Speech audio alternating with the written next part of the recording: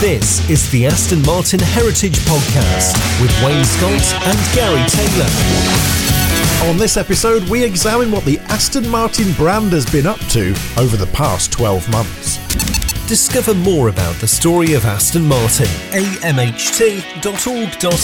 Hello and welcome to another Aston Martin Heritage Podcast, episode 3 already. Wayne Scott with you, and also Gary Taylor. Hello. We are the people who like to share the stories of the people like you who love Aston Martin listening, and all of the stories of the people involved with the Aston Martin brand. So what we thought is, what a brilliant idea to look back on 2021 and look back at what Aston Martin have been doing over those 12 months. A kind of record of the entire year of 2021 through the lens of Aston Martin, if you will. Now, you might be joining us from episode 2, excitedly looking forward to our interview with HWM Gearboxes. Don't worry, it's in episode 4, it's still to come, but what we thought we'd do is make this a little bit of a special, purely so that we can really delve into the stories of 2021 for Aston Martin. And overall, Gary, it has been a positive year for the brand, hasn't it? When I was looking back over the year, you tend to think, well, what has that Aston Martin actually done? And, and how can we fill up a podcast? And so making notes, and my goodness, there's a lot going on in the past year. Aston Martin F1 and Aston Martin Racing for the endurance side of matters. And there was a lot of stuff going on, and a lot of it is good news, I was delighted to say. Well, it started very early on in the year in 2021, because if you look back to then, the world had been plunged into another lockdown. The pandemic that we thought had started to subside came back in the sort of November, December time of 2020 with a vengeance. And certainly here in the UK, we found ourselves deep in lockdown. Motorsport was affected as well, but there were already plans within Formula One to go ahead with a season without spectators. Despite all of the problems that motorsport was having at the time in January 2021, Aston Martin lifted New Year's Day spirits by announcing on the 1st of January last year that they would be returning to a Formula One grid, the first time in over 6 decades. Amazing. The Aston Martin Formula One team made its race debut in Melbourne, Australia on the 21st of March 2021, again with no spectators. But it was a phenomenal moment in Aston Martin history, wasn't it, Gary? It was, and I think it was an amazing announcement. To say, 1st of January, beginning of January, we heard of Aston Martin returning to Formula One.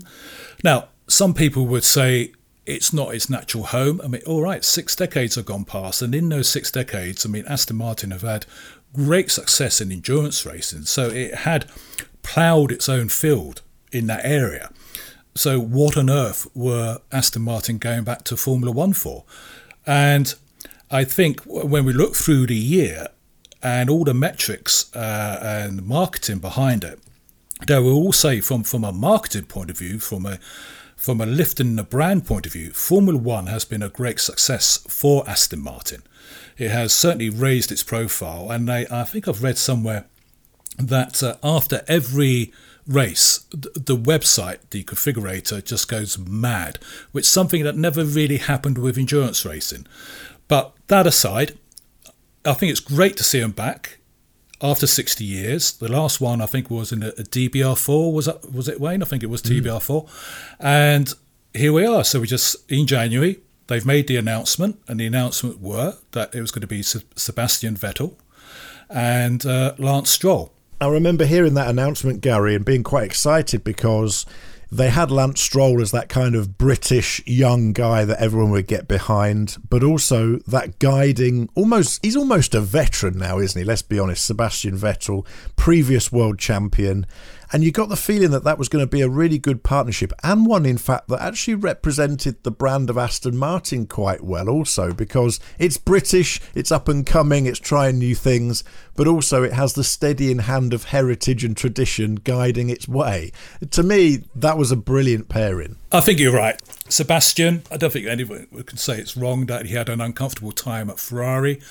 He didn't feel part of the family, he was struggling there. And he has been embraced with open arms into Aston Martin.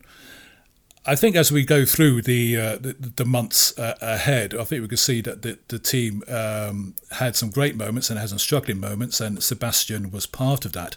But he has brought a lot of his expertise of what it's like to be a championship winning team, and he's managed to bring that in as well. And don't forget Lance Stroll. Now, I think he gets a lot of stick, Wayne, for being the son of Lawrence Stroll, and so it's, Daddy put his son in a car, but I don't think it's like that. I really don't think. I think he's held his own during the year. I say it's a review. We only started in January and I'm doing a review already. But he's held his own, and you've got to be able to drive a Formula One car. You can't just be plopped in there and off you go. I think Lance Stroll is someone to watch for the future. And I think these social media warriors saying, "Oh, it's Daddy's boy, it's in there," I think they're doing him a great disservice. Well, it was not his first Formula One team, of course, and also absolutely, no one gets in a Formula One car now by just turning up with a fat check. Unfortunately, you have to work your way through the ranks, and you have to prove yourself. Otherwise, there's more than one person in control of a Formula One team now. There's a huge community around each team. In fact, each car in each team. And so you really do have to prove your worth as a sportsman, as a driver, to be there. So I think you would be soon found out if you was just put in there because you bought a big fat check, and after the end of the year, I think you would soon be embarrassed. So, absolutely. Yeah.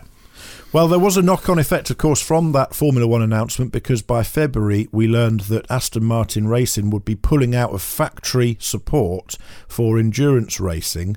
They would be supporting their customer teams, but their factory teams, their works teams, if you like, were going to cease. Now, I can understand that. To be running multiple race programs across multiple disciplines, well, it's hard enough for the really big manufacturers, let alone someone relatively small like Aston Martin. But actually, despite that, the support that they're giving to their customer teams is meaning that Aston Martin is still very much at the forefront of endurance racing. Yeah, okay, it's not a works team, but actually you've got some fantastic teams winning races out there this year. We have. I say it was initially sad news, and again the social media and the outlets saying this is disastrous. There's no Aston Martin racing anymore. But behind the scenes, Aston Martin Racing were supporting the customer teams, and big time.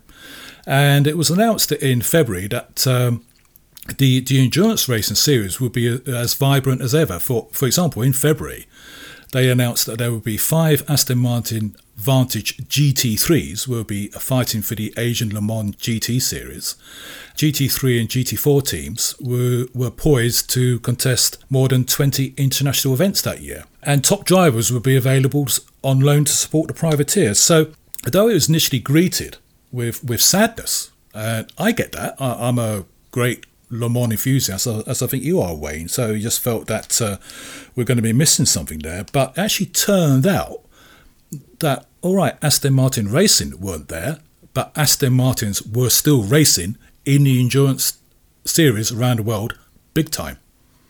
By the time we got to August, there was a double podium at Spa, at the Spa 24 Hours, and also the first title for the Vantage in Japan by September as well. Nürburgring, the Nordschleife victory as well later on in the year. So, as you say, very much still at the forefront. And actually, in a way, it's quite nice to see the factory supporting privateer teams. And actually, if you look back in Aston Martin's history, that's actually quite a common thing to have done. You know, those Aston Martins that you see in some of those old races at Dundrod in those black and white videos. We'll talk more about the stories of some of those cars as this podcast continues, I'm sure. Were actually customers' cars that they bought from Aston Martin and raced themselves. So there actually is a tradition of factory support for privateer teams within the Aston Martin brand. Absolutely. I think after Aston Martin won Le Mans in 59 and withdrew after winning the World Championship that year, they withdrew it. David Brown said nothing else left to prove, effectively. And it was 1 or 2 years later, I think it was particularly the American dealers, they were saying, we need to go racing, and Aston Martin started to support the privateers again. So it's what they do. Absolutely. Well, By the time we got into March, that sad news aside, we weren't to know in February that it was going to be such a successful year in endurance racing for those privateered teams, as we've mentioned, but it was. By March, though, AMR 21 was unveiled. And what I remember from seeing that car for the first time, this being, of course, the Formula One team unveiling their car to the world for the very first time, was that it was that Aston Martin green. And suddenly it all sort of clicked for me at that point. I suddenly realised that what they've been doing in endurance racing with those factory teams is building this very recognisable racing brand now. And I think that's really come to fruition with this Formula One car. And we saw it for the first time in March. Fantastic moment for the team, wasn't it? It was. I think it was a video presentation. We had the Lawrence Stroll and the drivers and the management of Formula One there. It was great to watch it. I think it was a marvellous moment. You know, Aston Martin are back in Formula One, and they revealed this AMR 21, as you say, in Aston Martin Racing Green.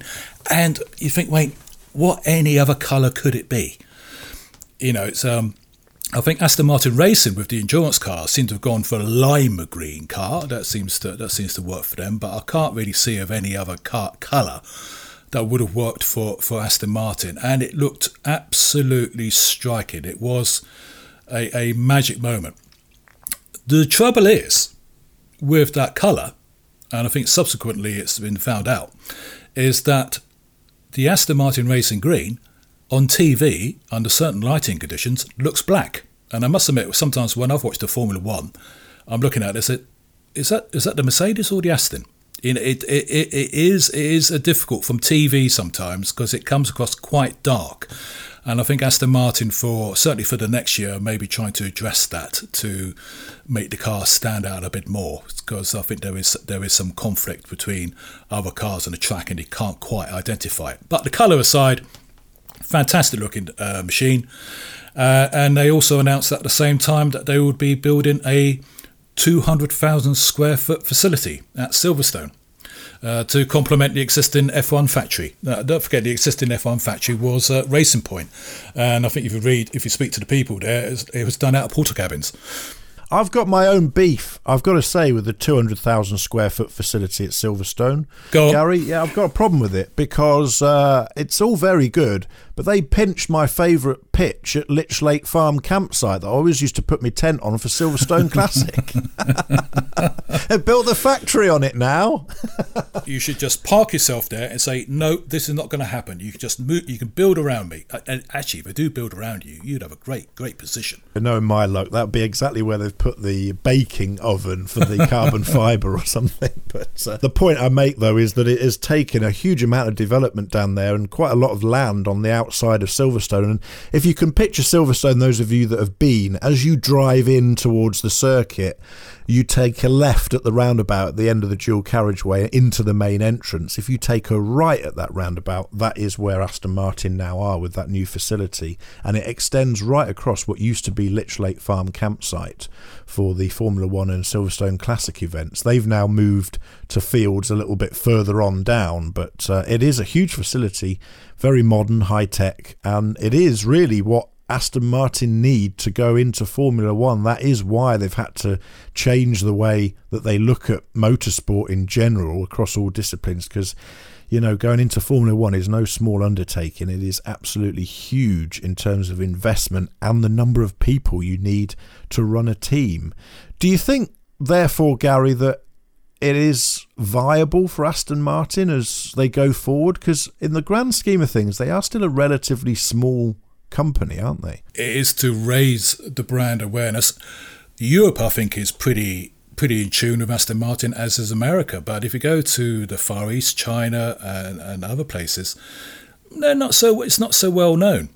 And I think it just helps raise the profile from a brand point of view, from marketing point of view, to raise its image across the world. I think it's fantastic. I think it would do its job. But this Formula One presence is just not there to raise the Aston Martin profile. It is there to be a lab, an innovation lab, as they say, for future road car technologies, and these would include the upcoming mid-engine sports cars inspired by the Aston Martin Valkyrie. So I think in the future we've got a major portfolio of cars. We've certainly got the Valkyrie, we've got the Valhalla, and we've got the Vanquish as well, which will be substantial cars in the Aston Martin portfolio, and they will intrinsically link these mid-engine cars with Formula One, as Ferrari have done with their cars. And let's say, I think Ferrari have pretty well cracked it. So why try reinvent the wheel? Let's do what they do.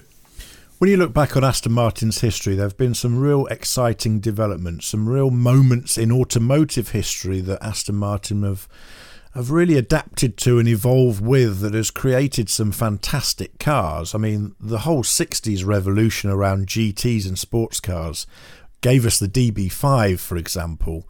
I think we are on the cusp of another really exciting moment in automotive history. This is happening right now because in 2030, of course, new car manufacturers are not going to be allowed to sell internal combustion engine vehicles in the UK. That's going to force all of these manufacturers to do new things with motive power.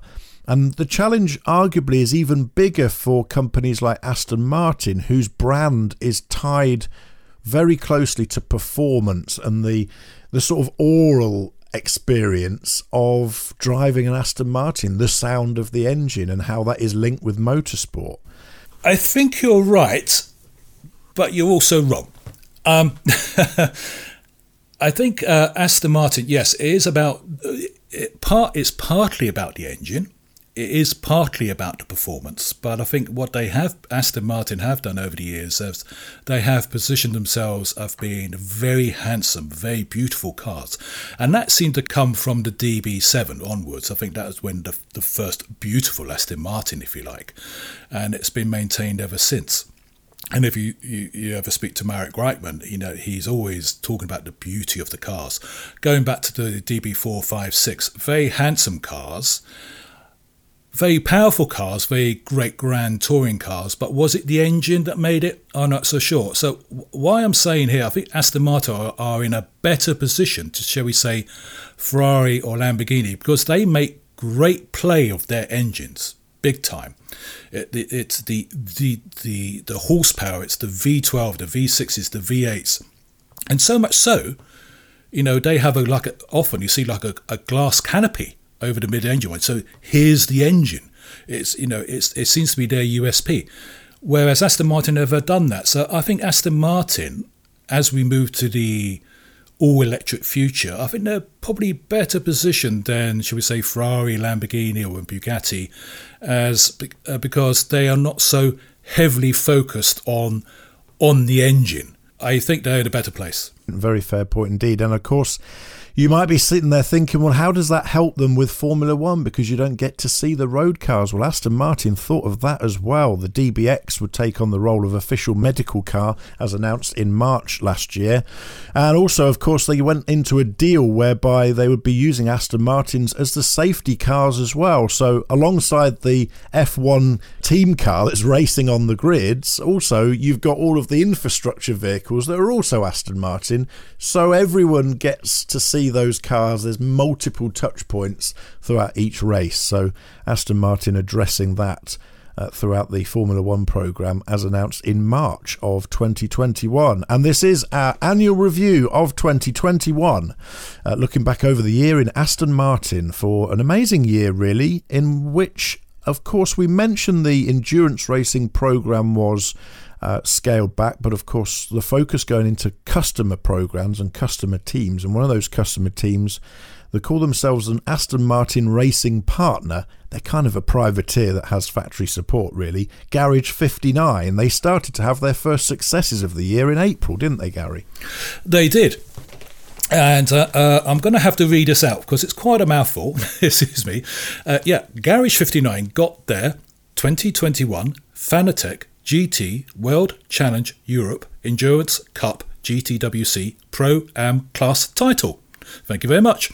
And they got off to a perfect start with a victory at Monza. And that was with Alexander West and the works driver John Adam and Chris Goodwin. And it was the third win for the Garage 59 trio, and the second time they won the season opener, having done the same at Imola a year ago. So, April, motorsport's coming back big time, and there we are, Garage 59 did Aston Martin proud. And away from the racetrack, in April, Aston Martin announced a new custom car as well. It was the DBR1 with a custom spec. Yes, it was the twin-turbo V12 Speedster. Now, Wayne, I know you like a convertible, but this had no roof, so I'm not quite sure of how it applies for the British climate. Twin-turbo V12 Speedster, no roof, and just 88 examples were to be made. It was to align the heritage of the great 1950s DBR1 and the 2013 CC100 car they made, which was then to celebrate the 100 years of Aston Martin. I quite like the idea. I think the seasoned motoring journalist got hold of it, and I think, well, I just can't see the point of this. A car with no roof. I think you had a token windscreen, but you certainly need to drive it with your helmet on. And it seemed to be a thing that I think Mercedes and certainly Ferrari had done at the same time. But I would quite like the idea of driving a V12 Speedster, no roof, helmet on, put the heater on, blasting down the road. That appeals to me. What about you? I think any journalist who knocks cars like that just doesn't get it. They've also probably forgotten what it's like to be a child and how fun. I think it's really that, right, isn't it? It's just it's a toy. It's having fun. It's playing about. Let's not try and be practical. Let's just give our senses the biggest bit of adrenaline that we can throw at them in automotive terms. That's what that car's all about. That's what sometimes cars should be about. As you know, I'm an serial owner of many old British sports cars, and I've got to say, it is very, very rare I put the roof up on any of them. The only thing I would suggest to Aston Martin is if they're going to build cars without roofs at all, don't bother putting any carpets in them, because they get very smelly and very damp after a while.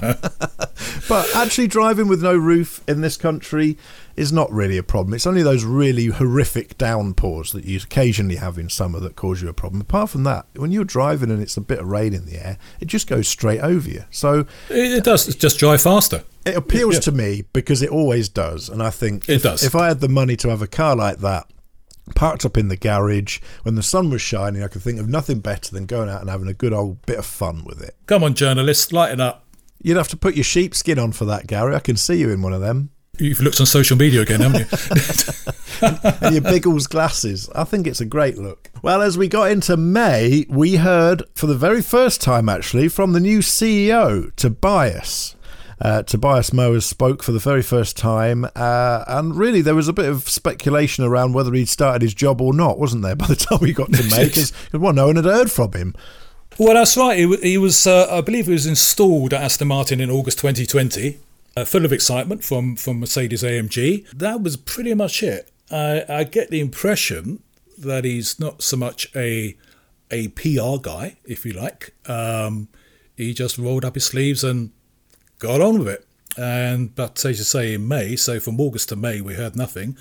And then Audi pops, and he did a round table with a number of motoring journalists. So it wasn't a one-to-one interview, so it was just him and the seasoned journalists who were around, outlining his plans for the next few years. It seems like in between time, during that time, he totally rearranged the production facilities and improved the quality of the cars that popped out the other end. This was a great moment to see what was what. And as you say, Tobias spoke for the first time. There was a lot of speculation recently, wasn't there, whether Aston Martin would start using the Lagonda name again, but we're still waiting to see. There was no real promises in either direction on that, was there? No, I feel very sad. It's just my opinion. I always feel sad for Lagonda. It just, for me, it's a great brand name. It last appeared in the William Townes Wedge, the Aston Martin Lagonda. And after that was the end of it. I think we saw I wouldn't say horrific, I think a questionable four-wheel drive version out of Geneva Motor Show. I can't remember what year, 2015 or thereabouts. You saw pictures of it. I think, my goodness, what's that about? And that was to be a Lagonda. Having said that, I was fortunate enough to see it in the flesh a few months afterwards, and it looked far better. It did look far better. I think the photographs didn't do it any justice. So again, under the Andy Palmer management, Lagonda were coming back as its own mark, under its own brand. I do, just to backtrack a bit, I do remember Dr. Betts, they were saying too much energy, etc., would be put into Lagonda. You have to raise the brand. What is it? We're just going to focus on Aston Martin. Andy Palmer turned it around. We're going to bring Lagonda back. We're going to have a luxury saloon. It was to be the Concorde of motoring, unlike Rolls-Royce, which was, I don't know, like old hat. It was to be like a beautiful, streamlined car. It was to be very high-tech, and to have a Lagonda SUV as well. I think they were showing at the Geneva 2019, and I must say, they did look very striking, and I was quite excited over that. But management change under the new broom, Aston Martins have decided that Lagonda is not so much not going ahead, it's just been parked to one side. We don't know what's going to happen to it.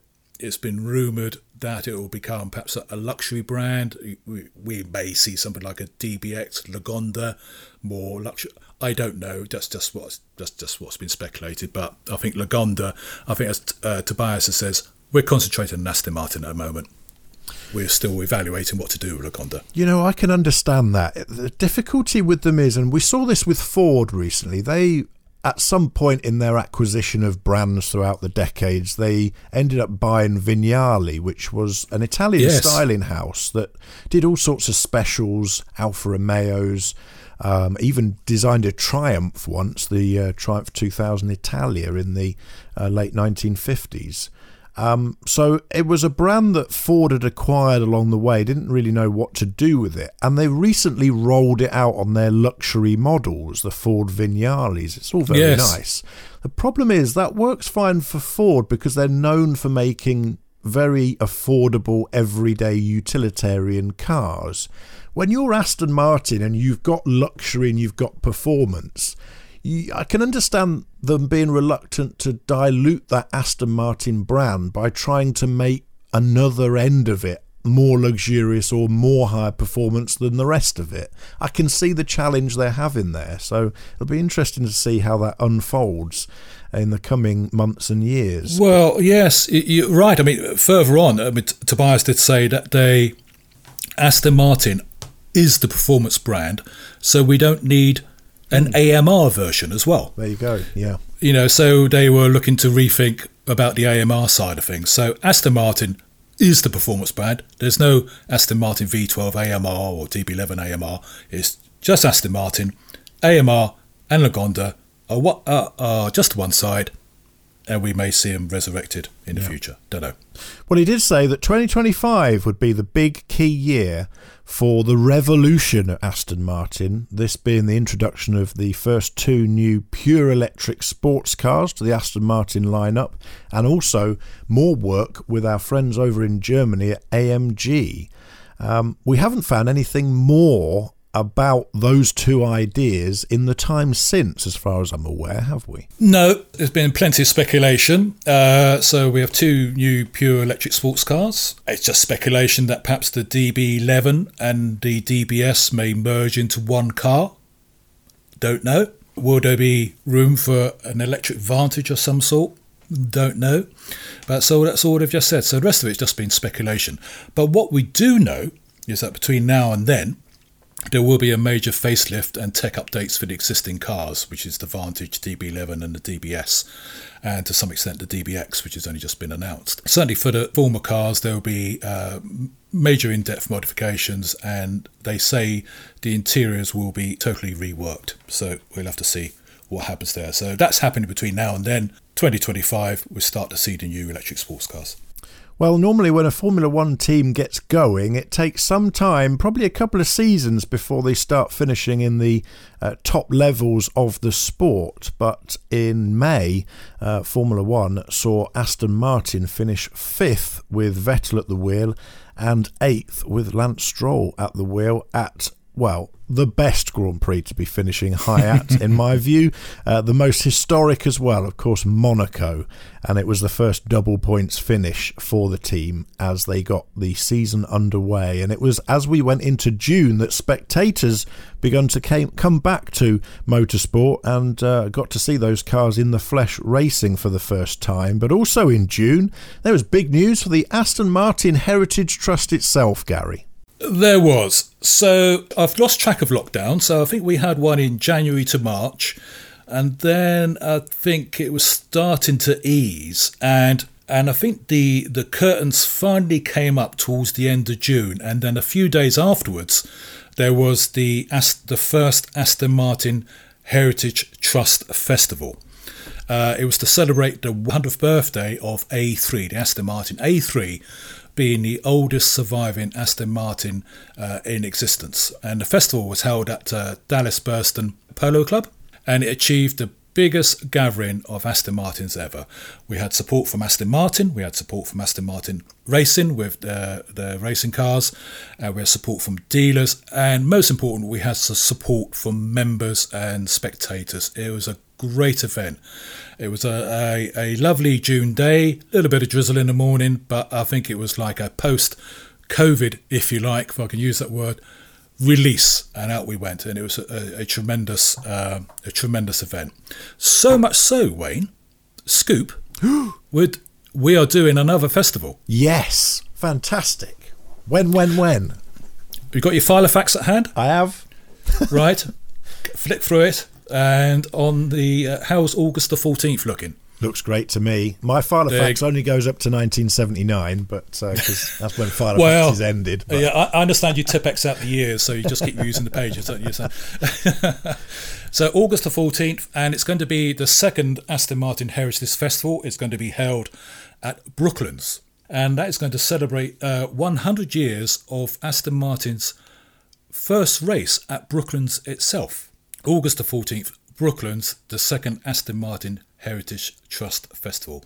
It's going to be a belter. Well, you mentioned A3 was at last year's festival. It was a major part of 2021. And A3 can be seen whenever you like by going and visiting the Aston Martin Heritage Trust near Wallingford in Oxfordshire. And Gary goes regularly behind the scenes to find out more about what you can find at the Heritage Trust. And we'll find another amazing thing from the archives next. Trust Talk. We take you behind the scenes at the Aston Martin Heritage Trust. I'm actually in the museum and I am surrounded by some lovely cars. We've got an Ulster, we have a Rapide, we have the Nimrod, and we have a DBS. And I'm with Rob Smith, the chairman of the Board of Trustees. Now, I'm surrounded by some beautiful cars, but he doesn't want to talk about cars. He wants to talk about a driver's seat. So he has got to try and get me enthused about this driver's seat. So, Rob, what's so exciting about this driver's seat? Well, it's one of the many interesting items we have that tell the Aston Martin story. So this particular seat is the prototype of the Hackett Edition Rapide. So the designed by Q division of Aston Martin are the people who do all the bespoke models. And Hackett, the clothing company, are a long-term partner of Aston Martin. So back in 2018, it was agreed that they were going to create a Hackett Edition Aston Martin Rapide. And all the trim in the car is the grey check material that Hackett use in their suits. So the whole car was trimmed like this. The centre of the seats, the door panels, even the handbook was covered in this Hackett material.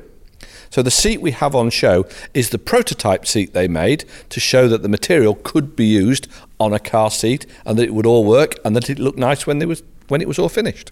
Myself being a dashing young man, I could have a suit of that material and have my car interior the same. You could. The Q division will build you anything you like if you've got deep enough pockets. So you can specify everything from having the colour of the car match to whatever paint sample you might have, to any material inside the car, stitch patterns, fluting patterns, you name it, designed by Q can create it. This Hackett edition, was it a limited edition? Was it just a certain number of cars, do you recall? It was just a one-off. Oh, really? Finished in a lovely powder blue colour. The car was built in 2018, and Aston Martin retained it to show off the skills of the Q division, and then it was sold off to its first private owner last year, who's extremely proud of having a one-off Aston Martin.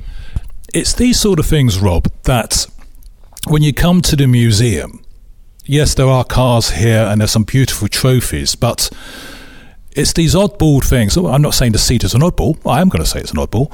But you see that there's a reason, there's a story behind it. And the museum is full of these things, isn't it?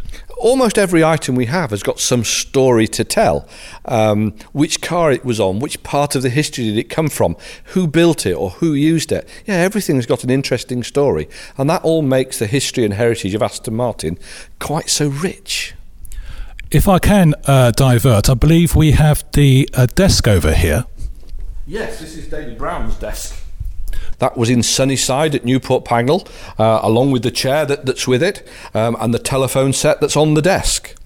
And also on display on the desk is David Brown's own personal engineering drawing kit, and that's loaned to us by his grandson Adam.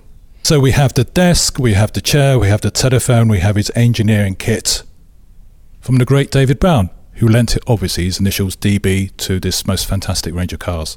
Well, David Brown, of course, is one of the most important characters in Aston Martin's story, and we want to be able to tell his story in the museum, as well as the cars he built, like the beautiful DB Mark III just behind you.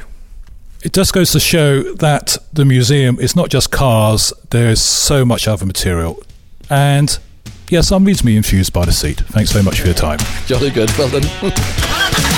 You're listening to the Aston Martin Heritage Podcast. Discover more about the story of Aston Martin, the cars, the people, the history with the Aston Martin Heritage Trust. You're always welcome to visit us at our museum in Oxfordshire, so find out more via amht.org.uk.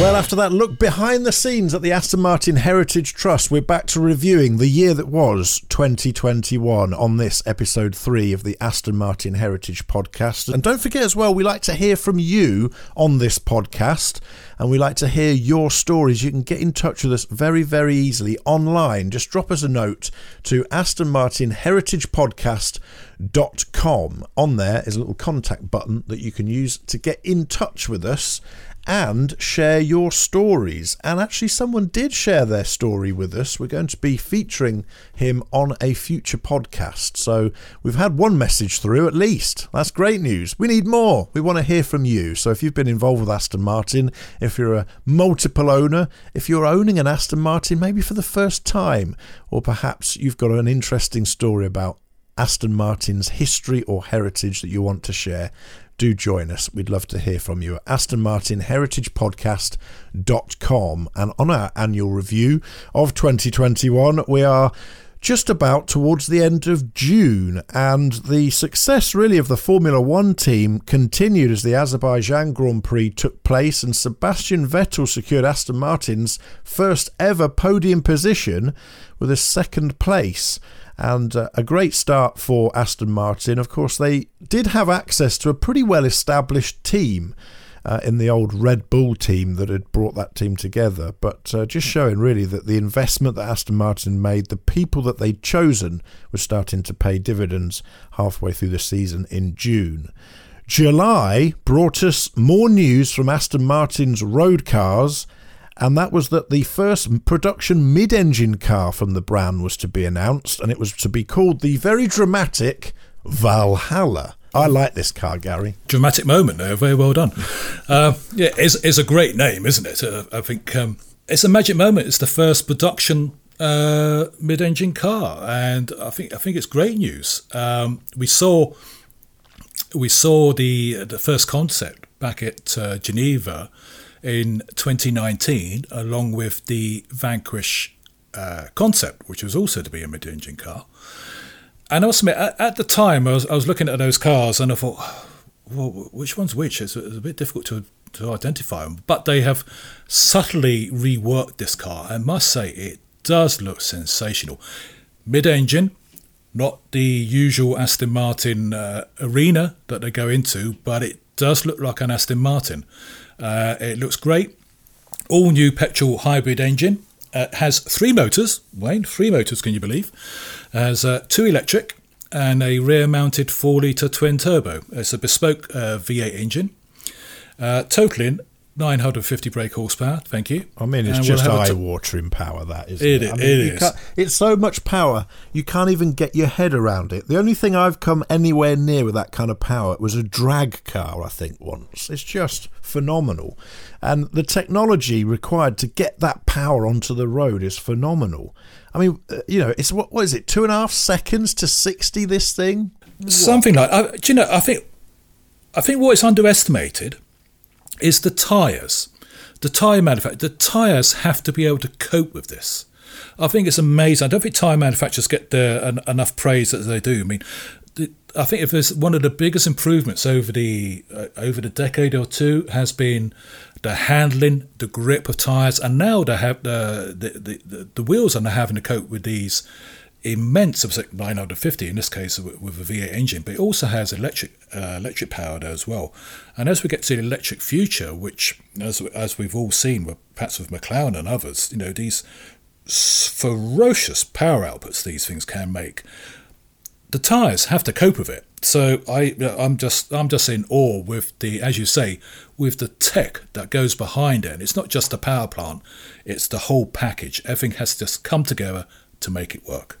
It's going to be interesting. You've raised a really interesting point there. It's going to be amazing to see how tyre manufacturers deal with that challenge going forward, because what we do know about electric cars is they have immense amounts of torque, like just mind-blowing amounts. And it's there at an instant. Bang. Yeah, absolutely. And to get tyres to handle that and to get all of that torque down onto the road is going to be one of the biggest engineering challenges of high-performance electric vehicles as we go 2030 and beyond. And I'm really excited to see what companies like Aston Martin are going to be doing with these cars and those partnerships that clearly is, again, going back to Formula One here, but it's clearly that partnership building in engineering innovation with tyre manufacturers, with manufacturers adding those third-party components to your vehicle. That has got to be the secret to success in a way that we haven't seen in automotive history, probably since the heyday of motorsport originally in the 50s and 60s. It's almost come full circle now in that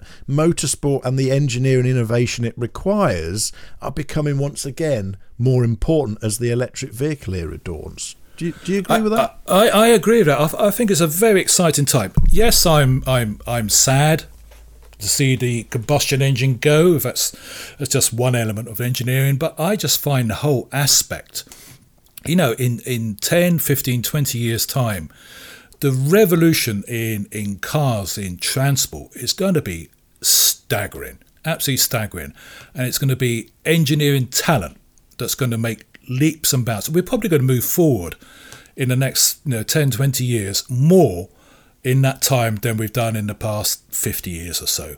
I really do feel that. And I actually don't think the internal combustion engine will go.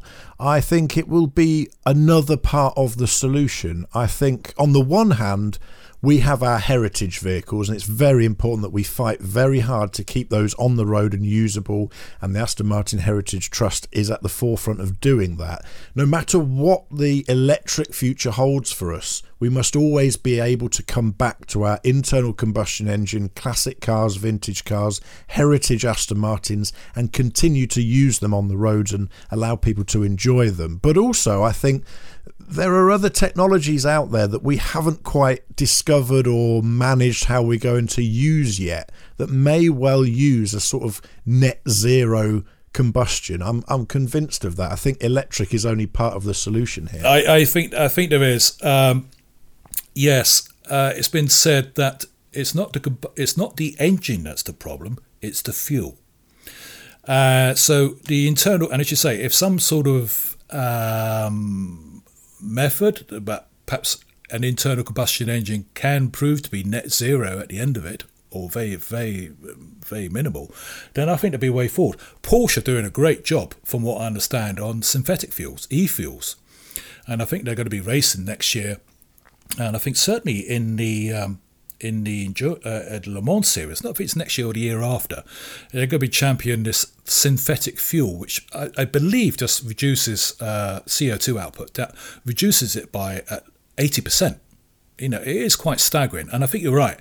I think we're just at the beginning that, hey, the internal combustion, burning petrol, burning diesel or whatever, that may be on the way out, but there may be some other form, which I like to think the boffins in their white suits and big thick glasses are doing at the moment, to say, hey guys, we found this. And I think that could be a way forward for new manufacturers. I think I've read somewhere that Aston Martin after 2030 may continue to sell some internal combustion cars for certain markets, because this is a UK and Europe based this cut-off point. There might be a few years either side, but I think there's countries like America, they don't have a cut-off point, do they? No, and often some countries just don't have the infrastructure at all to support road transport yet via electric means. But the main thing is we get to enjoy our heritage and keep the existing internal combustion engines running, whatever the future of new vehicles may hold. Well, we went through, for the heritage vehicles. I mean, when we lost 5-star, there was an uproar, but we survived it. When we lost leaded petrol, there was uproar, and we survived it. Then we went to E5, chaos, we survived it. Now we're on to E10 fuel. Current chaos, but we'll survive it. I'm sure, the heritage vehicles will just continue on if there's enough passion around to make it so. Absolutely. And passion was in abundance at the British Grand Prix in July 2021. A fantastic event and a fantastic race for Aston Martin. In fact, nobody gained more positions during that race than Aston Martin driver Lance Stroll for the British Grand Prix, who went on to secure 4 points for the team in the championship standings in July of 2021. Sebastian Vettel not coming off with too much luck in that particular race. He had a spin and a retirement that prevented points for Vettel. But just proof then that the car and the team has potential in Formula One, and that continues to grow and become more successful. And then we arrive in August and we have the Pebble Beach Concours d'Elegance in full swing. And Aston Martin chose this event for a very special Valkyrie unveiling, didn't they? They did. It's called the Valkyrie Spider with a removable roof panel. Aston Martin seem to have got a thing about taking roofs off cars at the moment. But the Valkyrie Spider, and there's only 85 examples to be made, and they've all been sold, I believe. But I tell you something, wait, I don't know. I've looked at that car. My goodness, it's gorgeous. I don't know, just by removing the roof panel, they've had to change the doors. I think it's now scissor shaped, so they now lift up. It looks amazing, and I would love one. I'd love a lot of Aston Martins, but this car just looks absolutely amazing, and I think they'll have they'll have a lot of fun in getting rid of those if they haven't been sold already. But it just looks a great car. So we've now got the Valkyrie. We've now got the Valkyrie, I think it's AMR Pro, and now we've got the Valkyrie Spider. So why not? Absolutely, it's a great looking car, and I think it'd just be fantastic when it's actually, I don't know if a journalist, so I can't imagine that some journalists won't be able to get a hold of a Valkyrie at some point. I think it'd just be an amazing road test to see how the technology that the F1 car for the road will pan out. Well, buy one now if you can afford one, because they'll never be cheaper. With just 85 examples to be sold, they are a future collectible classic, and I imagine they're going to be worth many millions in many years to come. So exciting to see that car unveiled as it was in August at Pebble Beach. Back in motorsport, it was the Vantage GT3 achieving great things at the Spa 24 Hours, as I alluded to earlier, with Garage 59 finishing third overall. Taken to the podium was Ross Gunn, Marco Sorensen and Nicky Tim. And the 24 Hours of Le Mans, which was also held in August in 2021 due to the delays put upon it by the pandemic. The Vantage now running in the GTE AM-Class by TF Sport, and TF Sport have been running Aston Martins for a long time now. They finished second in the car number 33, just one lap adrift of the lead car. But outside of motorsport, we got exciting news. We had been waiting for it for some time. The launch of it had been delayed because of the pandemic. Cinemas had been closed in 2020. But finally, we got a release date for Time to Die, the brand new 007 film. Gary, have you seen it? Yes, I have seen it. Have you seen it? I have, yes, and I love it. I got the feeling they wanted to make this Aston Martin's big moment, and it was, of course, the first time that a film had featured 4 Aston Martins side by side. The DB5 appeared, didn't it? The classic Aston Martin V8, the current DBS, and we even saw a Valhalla in there as well. It was a concept car. We saw a whole spread of Aston Martins. They literally threw everything at it. Do you know what I felt, Wayne, at the end of it? This was Daniel's last film. Is this Aston Martin's last Bond film? Do you think they just threw everything at it? The new generation, the new era, new Bond, may it mean a new car? I don't know. Maybe James Bond is about to become a vegan on a pedal bike. I have no idea, but I get a feeling that there might be something in what we're saying. Perhaps it won't be their last, but perhaps they just, like I do, a fear for where it might end up if the wrong people get their hands on the James Bond brand. But luckily, that wasn't the only Aston Martin to be involved with the film, because actually we also had a fantastic little stunt actually that Aston Martin pulled when they unveiled a life-size Corgi DB5 model from the 1965 movie Goldfinger, really to publicise their continuation cars, of course, because you can now buy a DB5 continuation. But what a brilliant thing to have unveiled that life-size model of that very famous Corgi car alongside the film. And we talked about that way back on episode 1 of the Aston Martin Heritage Podcast, which you can listen to at astonmartinheritagepodcast.com. Into September, and it was motorsport victory again as Aston Martin clinched their first major GT championship title in Japan at the Suzuka circuit, where, of course, Destation Racing. I'm glad you picked this one up, because I didn't know how to say that. Destation, yeah. Destation. There's someone French listening to me banging their head against the table at the moment. I think we had complaints from French listeners from your last attempt in episode 2. That's the one, yes. Destation Racing won the 2021 Super Taikyu Series in Japan. So that was another great victory for those customer privateer teams with factory support for Aston Martin. And then it was an important anniversary in the end of October for Newport Pagnell, of course, the old Aston Martin works, Gary. It was indeed. It was towards the end of October, and Aston Martin works are still at Newport Pagnell. Pretty much the showroom now, but quite some of the existing buildings are still there. And they marked an important anniversary towards the end of the month, being one of the last supercars created at that historic site, being the original V12 Vanquish. And can you believe it was 20 years ago? Absolutely amazing. Paul Spires, the president of Aston Martin Works itself, said the original V12 Vanquish represented an important and timely development of our marque. It was and is a great Super GT with all the character, style and power that is rightly expected of an Aston Martin sports car. And I do remember when that car came out, Wayne, my goodness, what a leap. I mean, up to that time we had the Virage, which was effectively a reskinned, and perhaps I've been unkind, a reskinned V8 saloon from previous ones.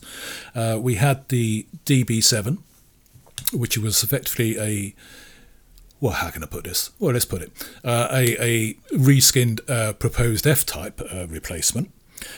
Beautiful as it was. And suddenly, and it was seen, well, in my mind, it was out of the blue, there was this absolute stunning new era, new method of construction, aluminium bodied Vanquish, and a great name as well. It was amazing. Do you remember it being launched? I do remember it being launched. I remember being really excited about it. But I'm going to make you really jealous now. because not only do I remember it being launched, but I got to take one to Le Mans. And come on! I went to Le Mans with a V12 Vanquish, and it was amazing. I remember it turning up at my house at 4 a.m.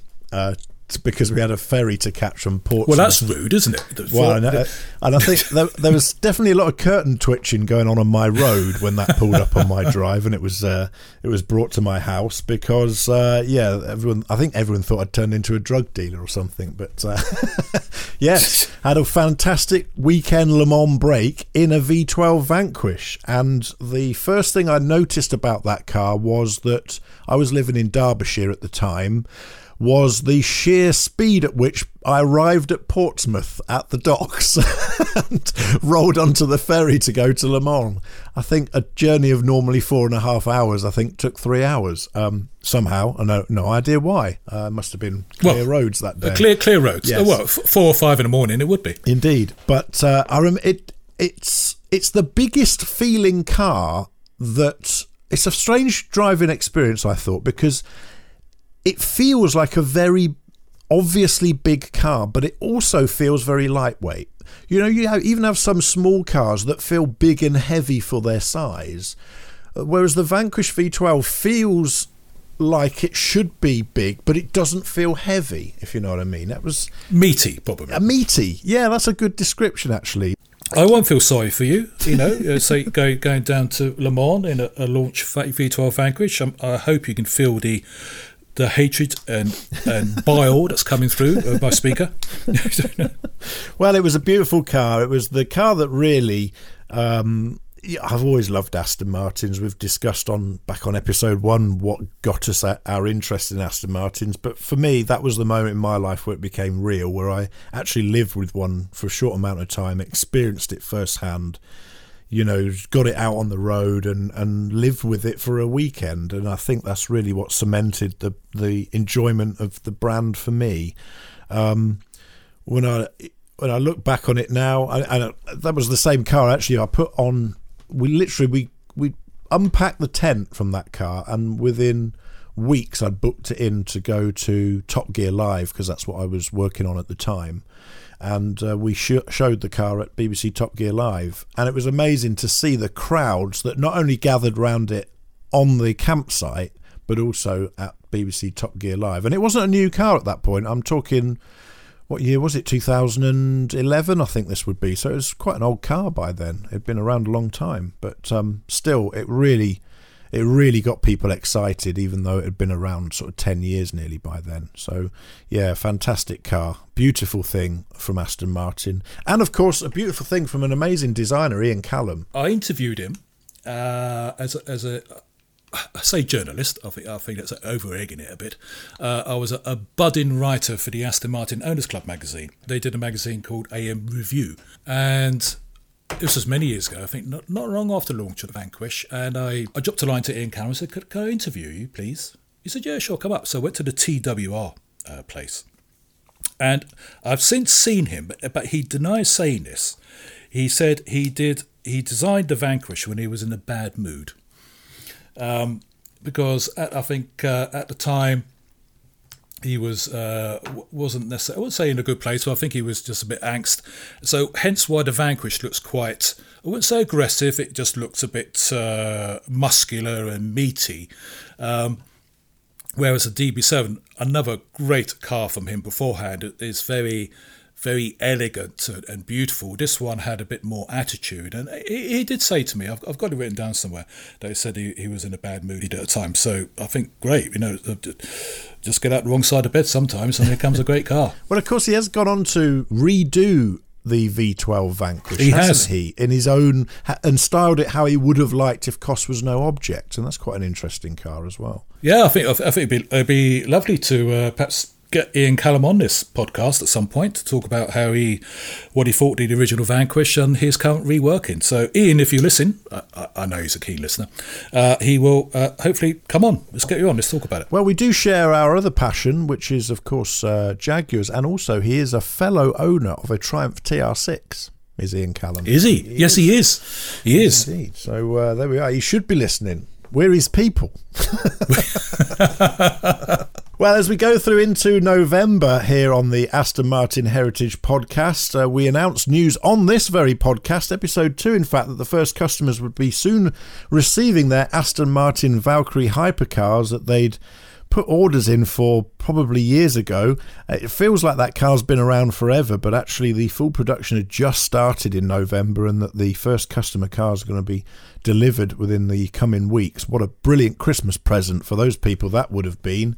That's been, of course, built at Gaydon, the UK headquarters of Aston Martin now, with a dedicated team behind that car. And you said at the time, Gary, amazing that with each of the 150 cars they're building, hand building, they take over 2,000 man hours to create, which is just an astonishing level of detail for this day and age of automotive production. And also, we were very envious of the guy who gets to take it round Silverstone before delivering each car, because every single customer car is tested on high-speed testing at the home of British Motor Race in Silverstone by the luckiest man in the world, whoever he is. I don't know who he is, but he's got the best job in the world. He has. That's going to be amazing. I think it comes back to what we said earlier. This Valkyrie, the engineering, the design, the talent that's got into that. I think he just champions great engineering for this country, and the original suppliers. I think it's a great notice board. Great confidence building, actually, because if the factory themselves are quite prepared to throw it round a racetrack before they come and deliver it to you, that shows their confidence in that engine being able to take all of that. I've bought some cars over the years where I doubt the dealers are quite happy to drive off the forecourt, let alone around a racetrack. Not Aston Martin, we'll say, but anyway, that's another story. That's right, absolutely. Well, there was also other news for the hybrid version of the DBX as well that's going off to China, wasn't there, Gary? There was. It wasn't big news, but it did appear that now China is a big market for Aston Martin, but they have the duty over there whenever a car goes in there. They currently pay a whopping 25% tax. I mean, that is serious money, and it's based upon engine size and all the rest of it. So Aston Martin have announced a 6-cylinder mild hybrid version of the DBX to be exclusively sold in China. It's a straight 6, be supplied by Mercedes-AMG. It's expected to be 3 litre with a mild 48-volt hybrid assistance. And this will bring the taxation down from 25% to something a bit more palatable at 12%. No plans to bring it anywhere else, just for China. I think there's no secret, Wayne, that the DBX will be, the family will expand over the years. I think there will be a higher performance version, I think, and there will be a hybrid version as well, probably from other markets, but we'll wait and see on that. Staying with the DBX, if I may, financial news. In the last final quarter of 2021, it was reported that the DBX accounted for more than 50% of its core sales this year. I mean, that's quite phenomenal. What it does tell me, Wayne, is, my goodness, what position would Aston Martin be in if it wasn't for the DBX? Yeah, you're quite right. And it's kind of almost depressing in a way as well, because, you know, in order to survive, it just goes to show that you need an SUV in the range, doesn't it? It shows what the motoring public are wanting to buy, of course. But and I get the appeal. So here is I suppose the DB11, the V8 Vantage are everyday cars, but the DBX or an SUV is a more everyday car. A little bit more Aston Martin in every day. There you go. I think they should use that as their tagline, their brand. I think. What would they do without us? So anyway, I say that was China for the last year. Took 16% of Aston sales this year, compared to 6% in 2020. If you need to make SUVs, Aston Martin, if you need to go and make tractors again, if you need to make lorries, We don't care as long as that money funds vehicles like the Valkyrie, the Valhalla, and all of those amazing things that we stick posters on our bedroom walls of and drool over. I really don't mind what they sell to make money for the company, to make sure that we have those amazing cars and an amazing Formula One team to support. SUVs might not be my thing, but if it makes them able to build cars that we all love, then that's just great. Well, it's exactly that. It's like Porsche. They say, without the SUV, they wouldn't have the Cayman and the 911. So it's how it is. Well, we haven't had an Aston Martin Heritage podcast since the beginning of December now, so we have some new news for you as we round off our overview of 2021 with the final month of that year, December. And there is big news, Gary, and I won't we on the proverbial. I'll instead let you take the full glory of sharing with us what that big news is. Thank you. That is delightful. I'm delighted to be here to do this. Now, December, it's usually a quiet month. Nothing much goes on. Might be a new body stripe on a car or whatever, but that's all you get. But no, big news. Aston Martin confirmed the arrival of a new V12 powered Vantage, which should be here this year. Now, what's also delightful, Gaydon is calling this a final edition and not a limited edition. Now, there's been a sound clip on the website. There's been some darkened images showing the rear end of the car, and it has a spoiler on the back, and that is pretty much it, Wayne. I mean, that's all we know. And I find it very bizarre. So I think it was about early December. Hey guys, officially there's going to be a V12 powered Vantage. Now it's gone quiet, and we're in early January. So having said that, I understand that Aston Martin have been showing the car through video links and zooms or whatever to the great and good. The people that are interested in the car, they have seen it, but there has been certainly no further launch details on it. But Wayne, come on, a big engine in a small car, what's not to like? Absolutely right. That's great news as well. As you say, unusual to have such big news for a brand so late on in the year, which just shows you what could be coming in 2022 from Aston Martin. Certainly the end of the Formula One season for 2021 showed a really good result, really, for a team in their first season. Vettel finishing 12th on the scoreboard with Lance Stroll 13th out of those 21 starters. And for a brand new team, 77 points. 7th out of 10 teams. It's not anywhere near the 614 odd points of Mercedes, sure, but this is their first season. It takes time for a team to bed in. First season, yes. First season, no.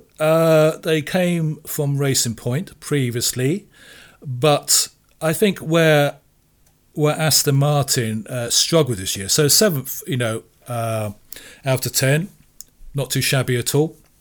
I think Vettel and Stroll held their own. I think where they were hammered this year, Wayne, was like Mercedes were at the beginning, was something to do with the floor, the rake of the floor. The regulations went against them. So the other teams had the advantage, and Aston Martin and Mercedes, I understand, had a problem with the angle of the floor, the high rake, low rake, or something like that. So I don't think we are seeing the best of the team. I think it was a right, well, let's do what we can with what we can, because as you and I know, and as others knows, I'm sure, 2022, big rule changes, big changes for the cars, and I think that will be an amazing period to see Aston Martin really shine. And I think we'll see the old Vettel back again. Yeah, I really do. Yeah. I hope so. Well, let's face it, they've had a year now to bed the team in, get their strategy in place. They've built that big facility we mentioned earlier at Silverstone. They've got things coming together now. They've learnt a lot from their first season. Now, as you say, they just need to focus on that brand new car for the 2022 season and the rule changes, and it's going to be a fantastic year ahead. And you can share in that fantastic Aston Martin year of 2022 with us here on the Aston Martin Heritage Podcast. We'd love to have you along. We'd love to hear your stories, of course, as well. Don't forget to get in touch with us at astonmartinheritagepodcast.com. Those of you waiting to listen to that HWM Gearboxes interview, we'll get that in episode 4. That's coming very soon. And we're always pleased to have you along to listen to this podcast as we chart and record the history of the great Aston Martin brand. It's going to be an interesting year ahead, Gary. What do you think we'll be talking about as the big story this time in 2023 as we look back on 2022? What do you reckon? Oh, what's your prediction? Okay, I think we may actually finally see the V12 Vantage. I think I'm pretty sure on that.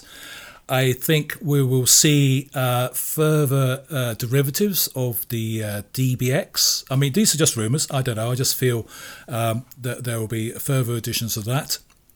I think we might start seeing the initial revamps for the existing range. I mean, Tobias and his team, they're not hanging around. They've got a job to do.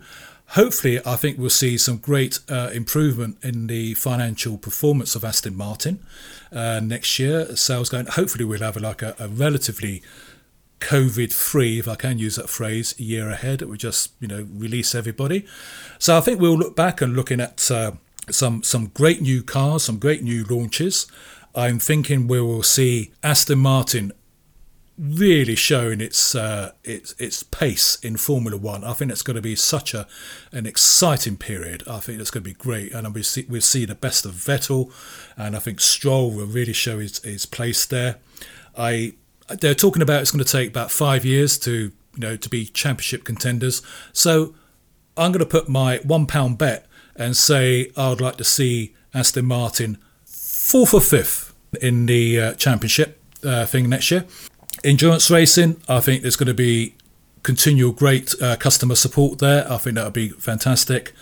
That's my predictions. What about you? I think my predictions will be that we'll hear more about the electric future of Aston Martin. And I think you, Gary Taylor, are going to be a lot busier, because I think the Aston Martin Heritage Festival is going to become a must-do event on the calendar of Aston Martin fans worldwide every single year, because it was such a success in 2021, and I think it will be an even bigger success in Brooklands in 2022, and I think that is just going to be part of the summer calendar. I think you're right. It was such a great success. I think after the first one, I think the chairman and others said, well, no, that'll be it until the next one. Hopefully it won't be the difficult second album. It won't be. It'll just be it was such a great success. Brooklands, Aston Martin, it's just going to be an amazing event. I can just see this being an annual celebration of Aston Martin, all things. So whether you're an owner, enthusiast, or you just love the Aston Martins, do come along. It will be on the website in due course. You'll hear it first on this podcast, August the 14th. I'm going to be busy that day, and I think we may have an exclusive podcast for you at that time. Fantastic. If you can't wait until then, don't forget to visit the Aston Martin Heritage Trust over there in Wallingford, in Oxfordshire, and you can find out more information about the trust at amht.org.uk. But until episode 4 of the Aston Martin Heritage Podcast, it's goodbye from me, Wayne Scott. And it's goodbye from me, Gary Taylor. The Aston Martin Heritage Podcast. Subscribe and get new episodes delivered to your device automatically via astonmartinheritagepodcast.com.